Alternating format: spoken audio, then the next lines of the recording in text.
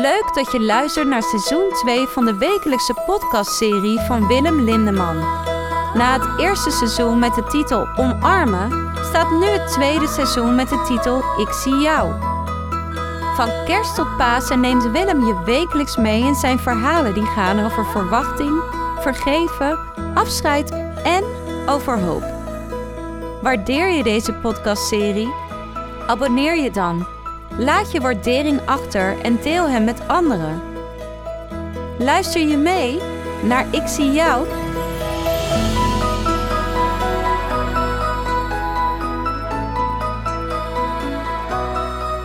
Aan de vooravond van de Eerste Wereldoorlog, in de zomer van 1914, dacht bijna iedereen dat de oorlog snel voorbij zou zijn. Onlangs heb ik op Netflix de film Im Westen nichts Neues gezien, over 5 vrienden die alles op alles zetten om goedgekeurd te worden, om als helden te mogen vechten voor het Duitse vaderland. Hun idealen toren hoog uit boven de nog niets ontdekte, bittere en gruwelijke realiteit van de oorlog. Ze denken echt dat dit qua levensinvulling het hoogst haalbare is. En in dit tijdelijke bestaan eeuwige roem oplevert. Mijn hart brak toen ik zag hoe het met hen afliep in de film. En zo erg was het ook. Want met Kerstmis 1914, dus een half jaar later, waren er al 1 miljoen soldaten dood. Het oorlogsfront liep van het strand van Vlaanderen tot aan de Frans-Zwitserse grens. Meer dan 750 kilometer lang. In plaats van een heldhaftige strijd met paarden, trommels en trompetten, werd het één grote, zinloze slachting. Tegen het einde van de oorlog was het front hooguit een paar 100 meter opgeschoven. In totaal vonden 17 miljoen mensen de dood. De duisternis die zich voltrok werd intenser en intenser. En toen, midden in die duisternis, voltrok zich een klein, maar groots, schitterend lichtpunt. Een ster van Bethlehem zou je kunnen zeggen. In december 1914 ging de hemel even open. Noël. Good evening, Germans. But we're not English, we're Scottish. En daar schitterde een lichtstraal over dat zinloze geweld. Het had zoiets van: dit gruwelijke heb ik nooit voor jullie bedoeld. Kijk, zo kan het ook. De wederzijdse ingegraven loopgraven, de ene mens als vijand ten opzichte van de andere mens, die toch als 2 druppels water op elkaar lijken, werden voor even verlaten, voor een goddelijk moment. Rond 7 uur knippert Albert Moren van het 2nd Queen's Regiment nog 1 keer met zijn ogen. Ziet hij dat goed? Aan de overkant gaan lichtjes aan bij de vijand. En dan hoort hij het stille nacht, heilige nacht. Davids zoon, lang verwacht. En even later, aan een wereld verloren in schuld. Gods belofte wordt heerlijk vervuld. Albert Moren zou later zeggen: dit zal ik nooit meer vergeten. De Britten willen niet achterblijven en zetten vervolgens de First Noël in. De Duitsers applaudisseren en zingen weer terug. En zo gaat het over en weer. Hemelse klanken verdrijven voor even de aardse haat. Korporaal John Ferguson van een Schots regiment gaat nog een stapje verder. Hij hoort iemand van het vijandelijke kamp roepen of ze misschien wat tabak willen. Kom naar het licht. roept vervolgens een Duitser. Good evening. Do you speak English? Yes, a little. Wonderful. We were talking about a ceasefire for Christmas Eve. What do you think? En zo ontmoeten de twee groepen elkaar. En hoor je gelach en geklets, alsof ze elkaar al jaren kennen.